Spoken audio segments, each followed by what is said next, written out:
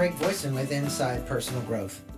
The following episode is brought to you by Michael Alden, the author of the national best-selling book, 5% More. Mike was a recent guest on Inside Personal Growth, and together we discussed how small incremental changes are the secret to long-term sustainable growth. In our interview, these incremental changes are the key and all that it takes to create more success in your life. Mike is also the author of Ask More, Get More, another best-selling book.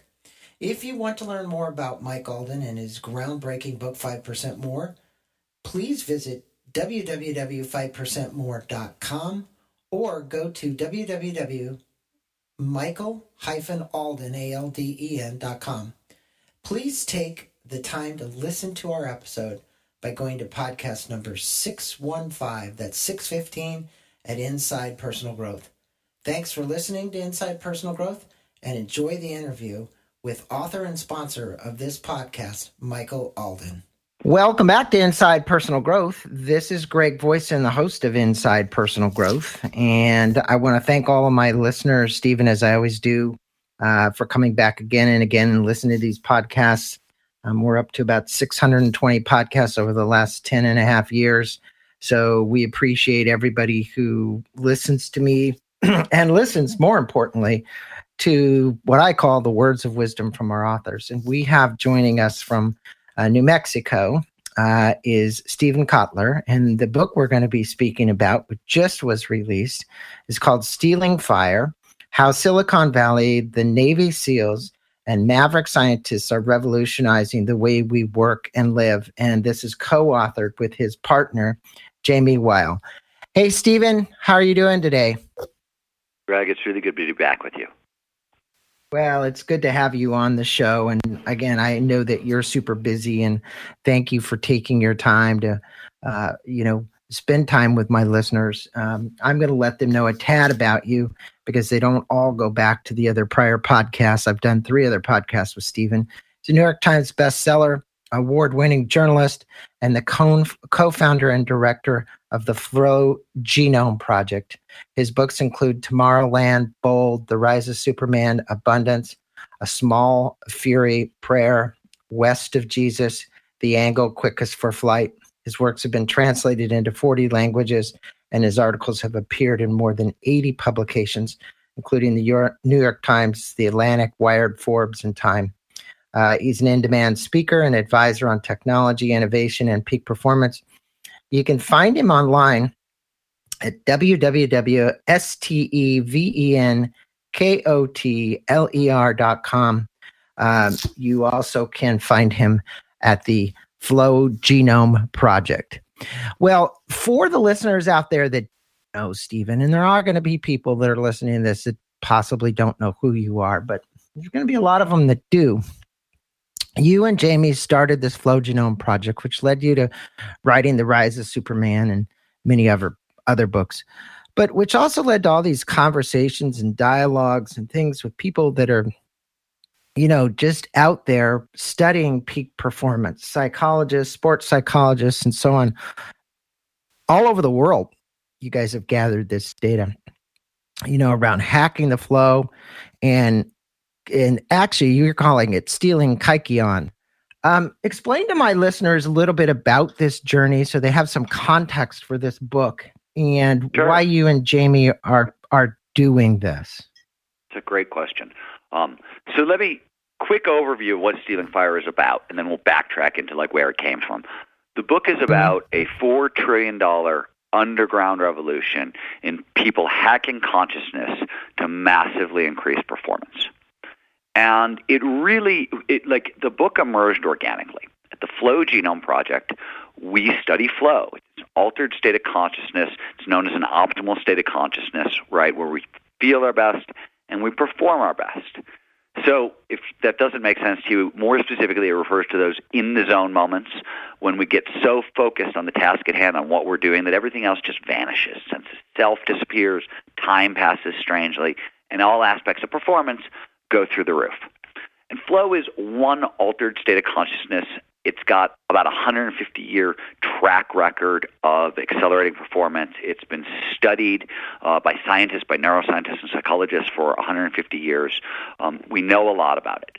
That said, at the Flow Genome Project, when I wrote Rise of Superman, one of the things that really startled us is how quickly this stuff spread from what I've said is the extreme to the mainstream, right? Before Rise came out, we were working with top athletes, with the military special ops, that kind of thing, people who were really, really performing in seriously competitive environments.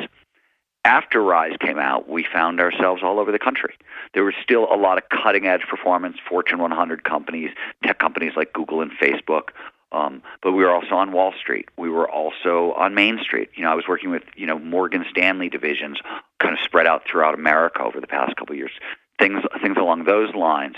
And everywhere we went, as strange at a personal level as it was to be, I'm on stage essentially teaching people how to utilize an altered state of consciousness to enhance performance. That is, to me at least, remarkably cutting edge. And certainly, it wasn't business as normal when I got out of high school or college or grad school, right? It was a radical departure from that. But everywhere we went, people would come up to us afterwards, throng us, and say things like, well, the flow is great, but what do you think about, we just got back from a 2-week silent Vipassana meditation week, or the whole team has been trained up in transcranial magnetic stimulation. They're zapping their brains with electrodes, Wall Street brokers before they're going on the trading floor to kind of put themselves in an altered state of consciousness that enhances high-speed decision-making. Or we met people with alternative sexuality practices where they were using sex as a way to train consciousness. We met whole teams of engineers at Fortune 100 companies microdosing on psychedelics for enhanced creativity. So everywhere we were going, people were utilizing an entire array of consciousness-altering techniques to increase performance. And it was much, much bigger than flow.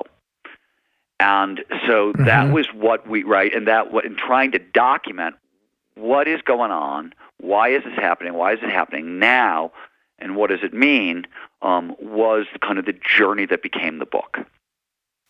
Amazing. And, you guys have been at this for quite a while. One of the things you do is you set the stage here with a little bit of history in this book, which I think is really good. You start the book off with this introduction, and I'm not going to butcher the name. It's Alcibiades or Alcibiades. It was a brave and noble attempt at a difficult Greek name. I tried it. Like you said before we started, you're not going to have any Greek words in your next book, but it's this prominent Greek general and politician in Athens in 415 BD, and he would have what seemed like wild parties around these 9-day Eleusinian rituals, these Eleusinian mystery rituals, and he designed it to strip away the standard frames of reference and profound states of consciousness. Speak with the listeners about the importance of the rituals that he was using in this kykeon to create altered states of consciousness, because reality. So let me back it up and kind of walk in a little farther back, which is at the heart of Stealing Fire. There are a number of things going on, and one of the things is. One of the points that we make very clearly is this is not the first time in history that a group of people have tapped into the possibility that altered states of consciousness can massively increase performance. And people are so crazy for this idea that they're willing to risk their lives for it. So the first example we give, as you pointed out, is Alcibiades. So in Greece, the rites of Eleusis were a 9-day state-changing ritual. They used everything from endurance sports through prayer, chanting, dancing, and then the drinking of a potion called kykeon that modern historians think contained an LSD derivative. So it was a hallucinogenic potion, but it was a long state-changing ritual. And now the rites of Eleusis were incredibly important historically. Plato's work was informed by them. Pythagoras' work was informed by them. They seeded a tremendous amount of culture, because one of the things we point out throughout history is altered states of consciousness tend to seed culture. The insights people get in these states tend to get translated back into innovation that ends up changing culture. And Alcibiades, the kykeon, was protected. You couldn't talk about the rituals. Nobody could disclose any of their secrets on pain of death, and you certainly couldn't use kykeon outside of the temple. Right? It was very, very, very held down. Alcibiades was the first Promethean, a fire stealer. He broke into the temple. He stole some kykeon. He threw a really wild party.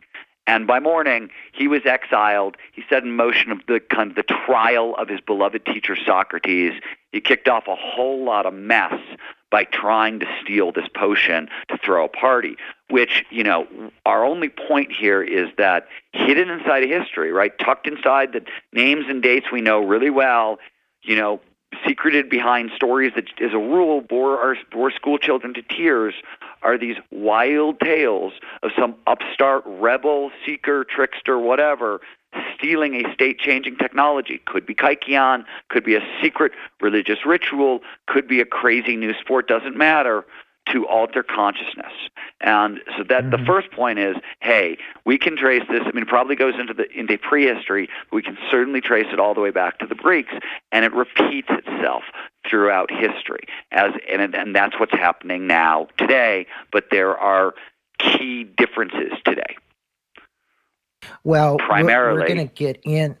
Yeah, we'll get into what these are, this selflessness, timelessness, effortlessness, and richness that you talk about in the book. But I want to ask, you tell a lot of stories in this book, and I love the fact that you use stories to really kind of accentuate key points. And this one is about the Navy SEALs, because you mentioned it right in the front jacket of the book. And the key point was moving beyond oneself, or as Commander Rich Davis called it, the switch. Which were these guys, these groups of guys that are in the SEALs, they kind of merge as one. Speak about what Plato described as ecstasis, because that is this state of being or state of altered consciousness where these Navy SEALs will get when their union is almost one together, all of them. And it was fascinating. Yeah, so we were faced with a really unusual problem, which is what our research into flow revealed. Because in researching flow, one altered state of consciousness, we had to kind of survey a bunch of other altered states of consciousness. So we looked at the neurobiology of flow, the individual, like in a flow state. There's group flow. That's a team of people performing at their peak, right? A team coming together for a great brainstorming session, or a fantastic fourth quarter comeback in football are great examprov of kind of what. How about a jazz band that just really jazz band going through the roof is perfect, right? Really crazy. Any improv, any group, when the improv theater group, when the improv band, the jazz band, they come together and the music just soars. That's a great example of group flow. You tend to get a lot of really like hive mind, spontaneous improvisation, really, really high-end teamwork. And then, you can have communitas, which is group flow at scale. So what happens to an entire stadium during a rock concert, right? But it also turns out that we had to kind of unpack the neurobiology of a lot of other altered states of consciousness. And in doing so, what we realized is that this whole broad category of consciousness-shifting technologies, from meditative and contemplative states to flow states, through technology-induced states, through psychedelic states, through so-called mystical states like speaking in tongues or out-of-body experiences or near-death experiences. Neurobiologically, if you look under the hood, what's going on in the brain, when we've got very good at this over the past 10, 15 years, they're all roughly the same. And we wanted to talk about in this book this broader category of experiences. Altered states of consciousness was too big, right? That stretches from dreaming on one end to, psychedelic or schizophrenic states on the other. We were talking about like a very specific domain that was north of happy, and we needed a term for it. And when we were with the Navy SEALs, Rich Davis, commander of SEAL Team 6, was talking about a couple of things. He was talking about the importance of his team dropping into group flow. He didn't have a word for it. He called it flipping the switch. And he said, the Greeks had this really great word for it. They called it ecstasis. And it's stuck in our brains. And we went home and we looked up the definition. And ecstasis, it literally means to stand outside oneself and to be filled with divine inspiration. Now, why this matters so much is in these states, in all the states I just described, not flow states, awe, contemplation, meditation, psychedelic states, one of the things they share in common is our sense of self disappears. We stand outside ourselves, and these are all the brain's information processing machinery gets jacked up. So these are very information-rich states. So what they call divine inspiration, today we would call insight and intuition, or heightened creative problem solving, right? Take your pick of the terminology, but all those things happen in these states. So we went, oh, wow, rather than, using improper terminology or trying to stretch flow to some ridiculous length to mean something it doesn't, we decided to go all the way back to the Greeks and use the term ecstasis for the states of consciousness we were interested in, because those were the states of consciousness people kept talking to us about utilizing. Well, now you talk about in the book, you state that there's 4 forces of ecstasis, and that there's psychology, neurobiology, pharmacology, and technology. Can you tell our listeners how these elements, when combined, allow us to reach what we're talking about here is this peak state of performance, whether we're, a high performance athlete or somebody working in a band or an orchestra? How do all of these things in particular kind of combine together to, create this state? It's a great question, and I think it's like a 2-part question. So let me tell you what's going on under the hood, and then we'll talk about why those forces matter. And I won't go into a lot of detail, but what we know is there's a neurological signature for 21st century normal, where you and I are most of the time, where most of your listeners are most of the time. And that where that is brain waves are a beta wave. It's a fast-moving, jagged wave. It says, I'm awake, I'm alert, I'm paying attention, I'm processing information. Steady drip of stress hormones like cortisol and norepinephrine, and hyperactivity in the prefrontal cortex, which is the front of our brain, the part that does complex decision-making, higher cognitive functions, sense of morality, sense of will, all this stuff. So that's 21st century normal. In all these ecstatic states, we shift out of 21st century normal. Stress hormones flush out of our system. They're replaced by feel-good, performance-enhancing drugs like serotonin, dopamine, and anandamide, endorphins. The prefrontal cortex calms down. It goes quiet. This is why our sense of self disappears. Self is actually calculated all over the prefrontal cortex. It's a network. Parts of the network start to wink out. The network goes down. We can no longer generate that sense of self. And brain waves move from agitated beta down into meditative alpha and theta. So there's this marked shift. That shift does a lot of things. One of the things it does is it massively amplifies fundamental information processing structures. In these states, because of the neurochemicals that are coursing through our system, we take in more information per second, so data gathering increases. Situational awareness increases. We pay more attention to that information, so salience increases. We're able to find more connections between that incoming information and older ideas. Pattern recognition gets jacked up. Then we're able to find even farther connections between those new ideas and really deep buried older thoughts. So lateral thinking increases. This is learning goes up, because the more neurochemicals that show up during experience, the better chance it moves from short-term holding to long-term storage.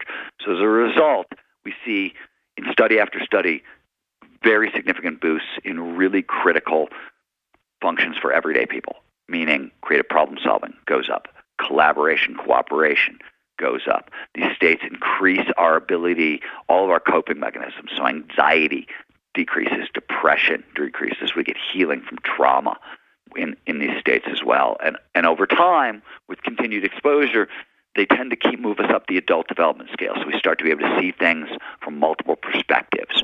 empathy grows. We start to gain the traits associated with wisdom. So that's how it works, and that's what you get in it. What is different today, why it matters right now, why we care, is twofold. One, when we analyze what we call the altered state economy, which is how much money do we spend currently trying to change the channel on consciousness to get out of our heads, we came up with a $4 trillion number. That's huge. That's 1/16 of the global economy, right? It is bigger than the GDP of Britain or India or Russia. Huge amount of money, and it's what we're spending currently trying to alter our consciousness. Some of this is intentional. Some of it is unintentional. But what it means for entrepreneurs, A, is $4 trillion worth of opportunity out there. B, it's all accelerating. And this is where those four forces come into play. Right now, psychology, neurobiology, technology, and pharmacology are essentially four domains that sort of surround these non-ordinary states of consciousness, and they're all accelerating exponentially. They're all information technologies. They're all moving, doubling speeds. So this is a big deal. These used to be very rare states. They would show up very occasionally with 30 years of meditation practice kind of thing, if at all. We had crazy names for them. We called them mystical experiences and all that stuff, and they were among the rarest experiences in history and so powerful that they birthed religions and cultures, right? Now, because of these four forces, right, first of all, psychology has become a harder science, right, thanks to big data.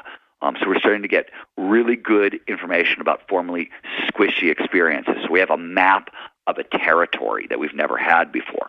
Advances in neurobiology allow us to look underneath that map, right? They give us mechanism. We can suddenly explain what's happening in our brains and our bodies when we're experiencing the inexplicable. We can figure out how these things are actually having their psychological impact, why that's happening, where the performance impact is coming from. Technology allows us to take these experiences to scale. So it's no longer, 5 people dancing on a campfire. It's 500,000 people in a stadium. And pharmacology allows us to tune these states with incredible precision and precipitate them nearly on demand. So what you're getting, for example, the Navy SEALs.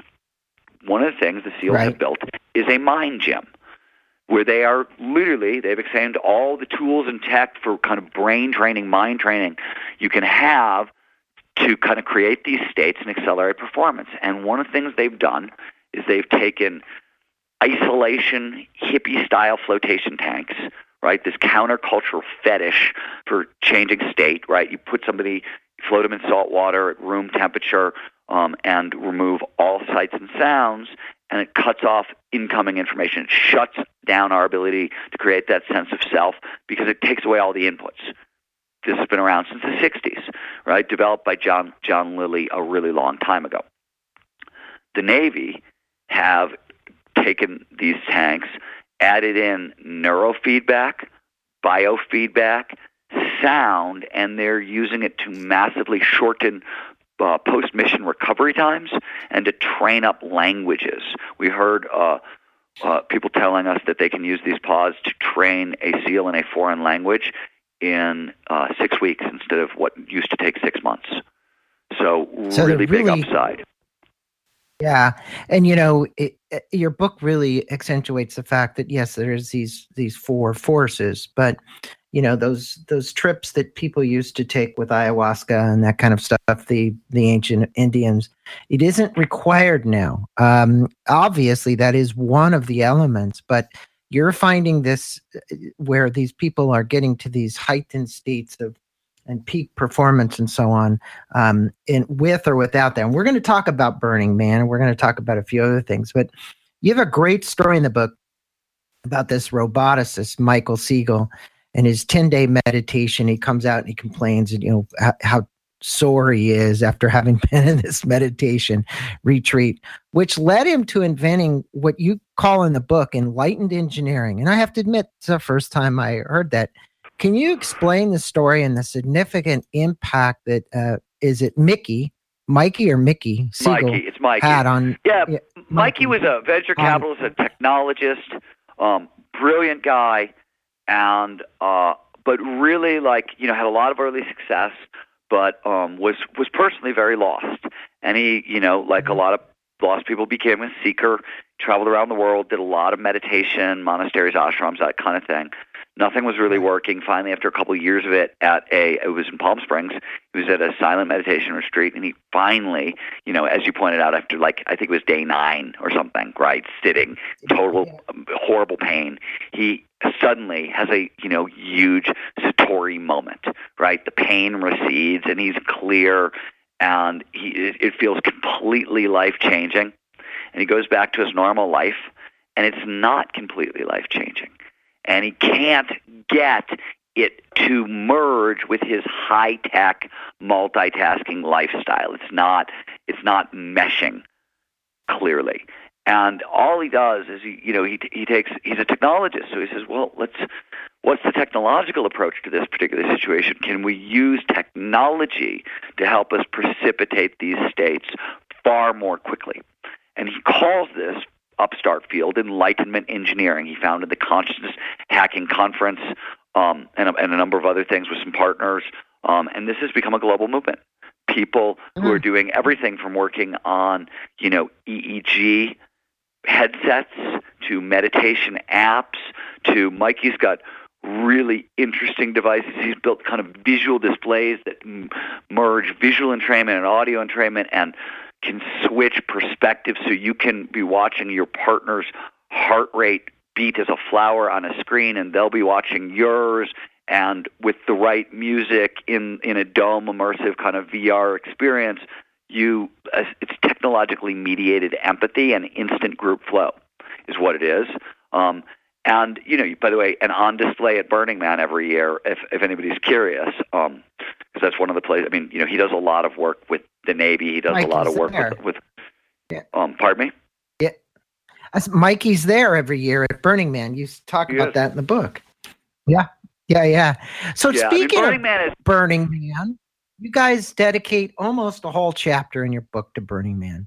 Why do you believe that the event, I mean, there isn't probably a listener out there that hasn't heard of Burning Man or read something about it. And it started with these guys in San Francisco in a warehouse many, many moons ago. And I know the whole story. But you dedicate this chapter to it. Why do you believe this event is so significant in helping people alter their state of consciousness and becoming better at either what they do, whether it's art or science or as an athlete or whatever? Why would you recommend? I've had so many friends go. I've never gone. I keep threatening I'm going to go up to the Nevada desert and heat myself up for the, however many days it is. But I know you've been, right? I have been a couple of times. I come out of I spent 13 years in San Francisco, so I knew many of the people who kind of were in that founding community. They were similar overlap in worlds back then. So I've sort of gotten to watch the whole evolution. But the reason Burning Man is in the book there's 3 things you need to know. One, turns out they call festivals like Burning Man transformational festivals. And it turns out that's more than a metaphor. These festivals, and this was research done by Molly Crockett at Oxford, have the exact same impact that, say, meditation does, or psychedelics do, or group flow, action sport triggered group flow, or et cetera, et cetera. It shifts the brain just like these other ecstatic technologies. So you could talk about Burning Man. The festival itself is an ecstatic technology.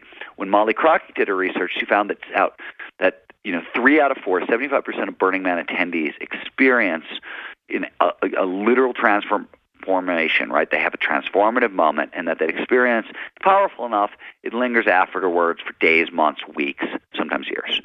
So it is literally a transformative festival. It has the same impact on the brain as these other state-changing practices. And more importantly, our interest in Burning Man was as an exemplar. First of all, if you want to see all 4 of the 4 forces, psychology, neurobiology, technology, right?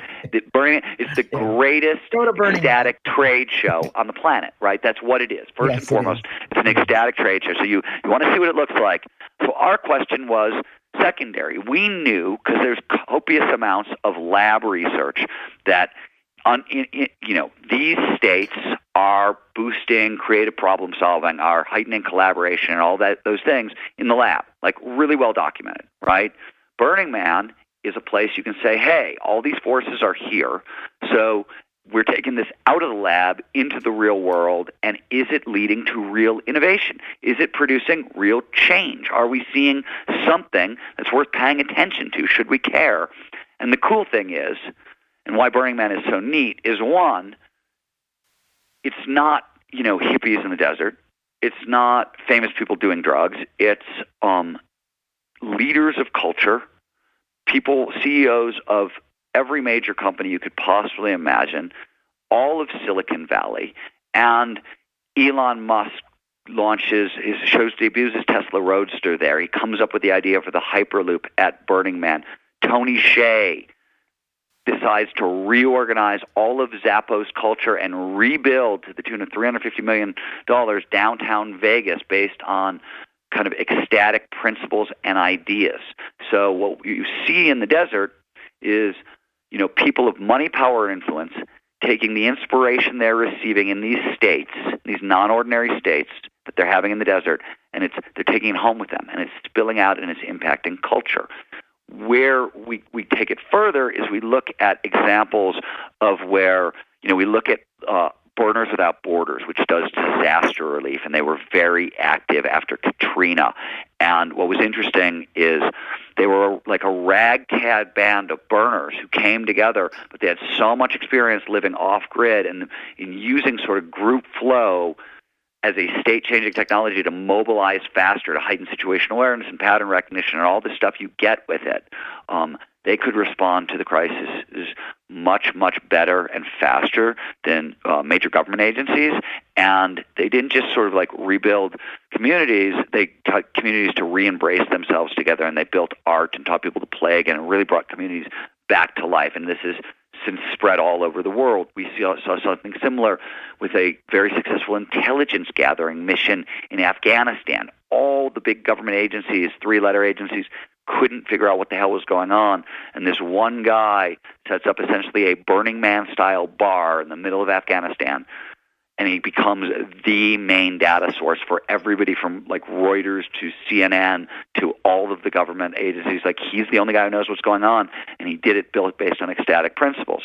So his stuff is now being exported, everywhere, and the UN is talking to Burners Without Borders about disaster relief in other countries. So we're starting to see this stuff not just innovate new products, right, but new company structures, designs of cities, disaster relief, intelligence gathering, urban planning. Those are big impacts starting to show up. And then we close the chapter with, a section called High Times on Main Street, where our point is, and look, it's not just Burning Man culture leaking into the world. It's 44% of U.S. businesses are going to roll out a mindfulness-based stress reduction program to their employees. Yoga is a $28 million business. 1 out of 10 Americans have a regular, meaning annual, psychedelic practice. Marijuana is legal in almost half the states, right? And on and on and on. We really are kind of, what's showing up at Burning Man is crossing over, onto Main Street. And so the proof of the four forces is why we pay attention to Burning Man.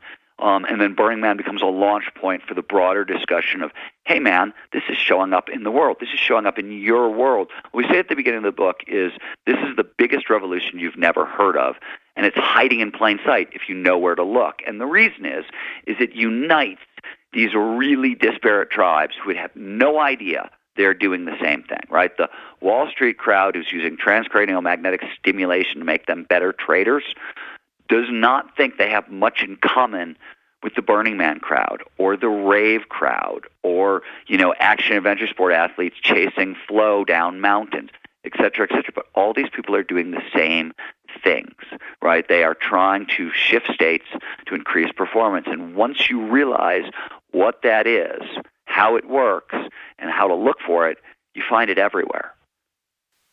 Oh, yeah, it is spilling out into what we would call conventional society everywhere. And it is making a difference both in cultures, societies, and in obviously inventions and things we're seeing happen. In the conclusion of your book, you tell this great story about Larry Ellis and the New Zealanders and sailing against the wind. Your analogy that you use is to reverse our tactics and upend convention to make the most of what you're calling these non-ordinary states of consciousness. Every listener out there now has heard you for the last half an hour or so speaking about, these four forces and how they interact and how it's changing people. From Steven Kotler's perspective, I'd like to get two things. One, what do you recommend, or if somebody hasn't ever gone down this path, what are the 2 or 3 things that Steven Kotler would recommend doing? And two, if they want to take a deeper dive, not just the dive into your book, but let's say they want to read other things, what's the 1 or 2 things that's going to pivot them to say, hey, this is something that I want to start practicing? Well, those are all good questions. 2 questions, actually. The one is, what are the 2 things that you do, Steven Kotler? Because this isn't theoretical stuff. This is all stuff that you've proven, you've researched, but stuff that you and Jamie are doing that is really practical for the person that's sitting there right now listening to us going, okay, I get it. All the SEALs are doing it. All these corporations are trying it. What can I do? Yeah, those are great questions. So I'm going to give you 2 things. And the first is like a fundamental flow hacking tip, right?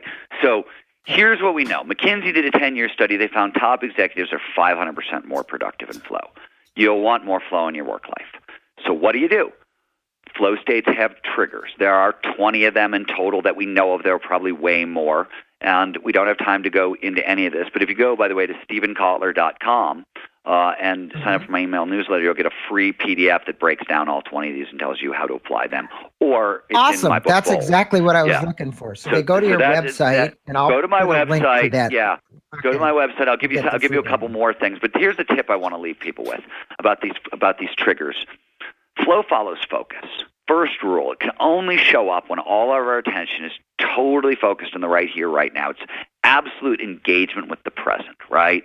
And the thing that when I go into an organization, doesn't matter what organization I'm dealing with, if they've got offices, the first thing I tell people is if you can't hang a sign on your door that says, fuck off, I'm flowing, and keep it there for 90 minutes to 120 minutes at a time, you're screwed. You need 90-minute to 120-minute blocks of uninterrupted concentration. Best is first thing in the morning. But flow follows focus. You have to cultivate the environment, right? You have to prepare the container. You have to turn off your cell phone, turn off your email. Organizations that have policies like, employee must return email in, half an hour and answer messages in 15 minutes. Well, forget that. Doesn't work. It's a stupid idea anyways, but really doesn't work. Studies show on coders in flow can get knocked out of flow with a text, and it can take 15 minutes to get back if you can get back at all. Mm-hmm. And research has also shown that 90 to 120-minute blocks are the best. If you can't protect that long, protect your first hour of your day. Have your conversations. Tell your boss. Tell your employees. Tell everybody what's going on. Tell your wives, partners, husbands, right? Like have conversations about this is what I'm doing. But it's the first step, right? You can't get A to B without it. Second part, and I'm sure this is nothing new to your listeners, but if you want to start playing with state change, you can. It is often useful to come in and have one really big, grand experience. Now, that could be run a marathon and get really heavy runner's high, learn a new action sport and get like flow, thrill-produced flow, try a psychedelic for the first time.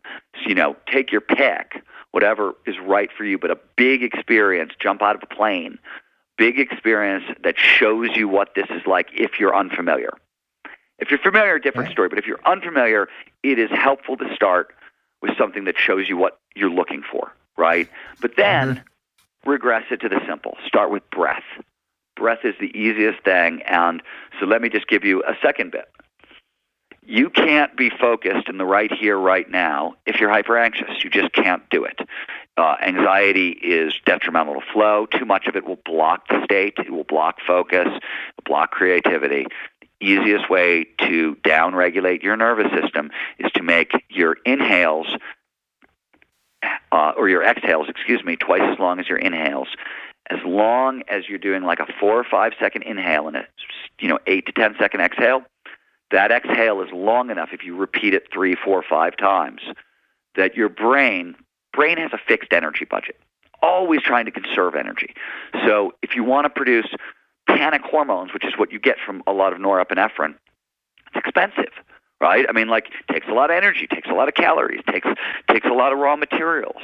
Brain would much rather not do it. So what happens is when your exhale is twice as long as your inhale, your brain goes, oh, look at that, long exhale. Dude must be calm. We don't have to make all these expensive neurochemicals. And you calm down. You can tweak the body to change the mind, right? You can use breath to start taking control of your nervous system. It's going to be fundamental every step along the way. With this path, these are high energy states. You're going to need to know how to settle down. So 2 things anybody can do, both very, very useful. Probably not super sexy. You want more sexy, go to the flowgenomeproject.com. You'll get a free flow profile. It's Tradeology. It says, if you're this kind of person, you'll find flow in these general directions. If you want to know how the flow triggers work and how to apply them, StephenKotler.com. Those 2 things. So, and back to your final question, which is, so Stealing Fire is obviously the book we're talking about. And, what other books will I tell you to read? The first thing I will tell you is that there's 15,000 words worth of footnotes in Stealing Fire. So every single thing in there is extremely well documented. The second thing, and so I don't just go to the back of the book and look for what you want go to the back. Go to the back of the book, and if you're more interested, once you've looked at Stealing Fire, if you want to drill down into flow and high performance, Rise of Superman, which came out a couple years back, is still, I think, one of the quintessential texts. Or go back to the source, Mihai Csikszentmihalyi's Flow. Awesome book on the psychology where Rise does more than neurobiology. It's interesting you asked it. You asked for a general book, right? And one of the things that we are kind of arguing for in Stealing Fire is cognitive literacy, right? Understand how your brain works. Understand, and this is sort of the big point. One of the big points we make in the book is, turns out we now know that the urge to alter our consciousness is a fundamental driver. It's found in all mammals and some birds, right? And it's there because these altered states, these specific kinds of altered states where we lose ourself and we tap into this information feed, are how evolution shaped our brain to solve certain kinds of problems. So if you look at what so-called 21st century skills, right, all the things we need to thrive in this current century, but none of the things we're really good at training up, creativity, collaboration, cooperation, what the research consistently shows is the problem is we keep trying to train up a skill. What we need to be training is a state of mind, right? So to be training the state of mind, to understand how that mind works, you need some level of cognitive literacy. We're hoping you get Stealing Fire. If you're looking for a second book that just sort of overviews everything that we know that's going on, including some state-changing stuff, but just in general, this is a phenomenal book about how the mind works and how to optimize it for complicated life in the 21st century. Daniel Levitin's The Organized Mind is really cool. It is. Okay. There's no way around it. That's a neat book. It's a very weird book because it's essentially a book about things like why it makes more sense to clean your office, why it makes more sense to organize this way versus that way. But what he's really saying is same thing we're saying. We are starting to understand how our bodies and our brains work at a much deeper level than we've ever known before. And we can use this biology to our advantage, and in a very kind of legitimate, significant way.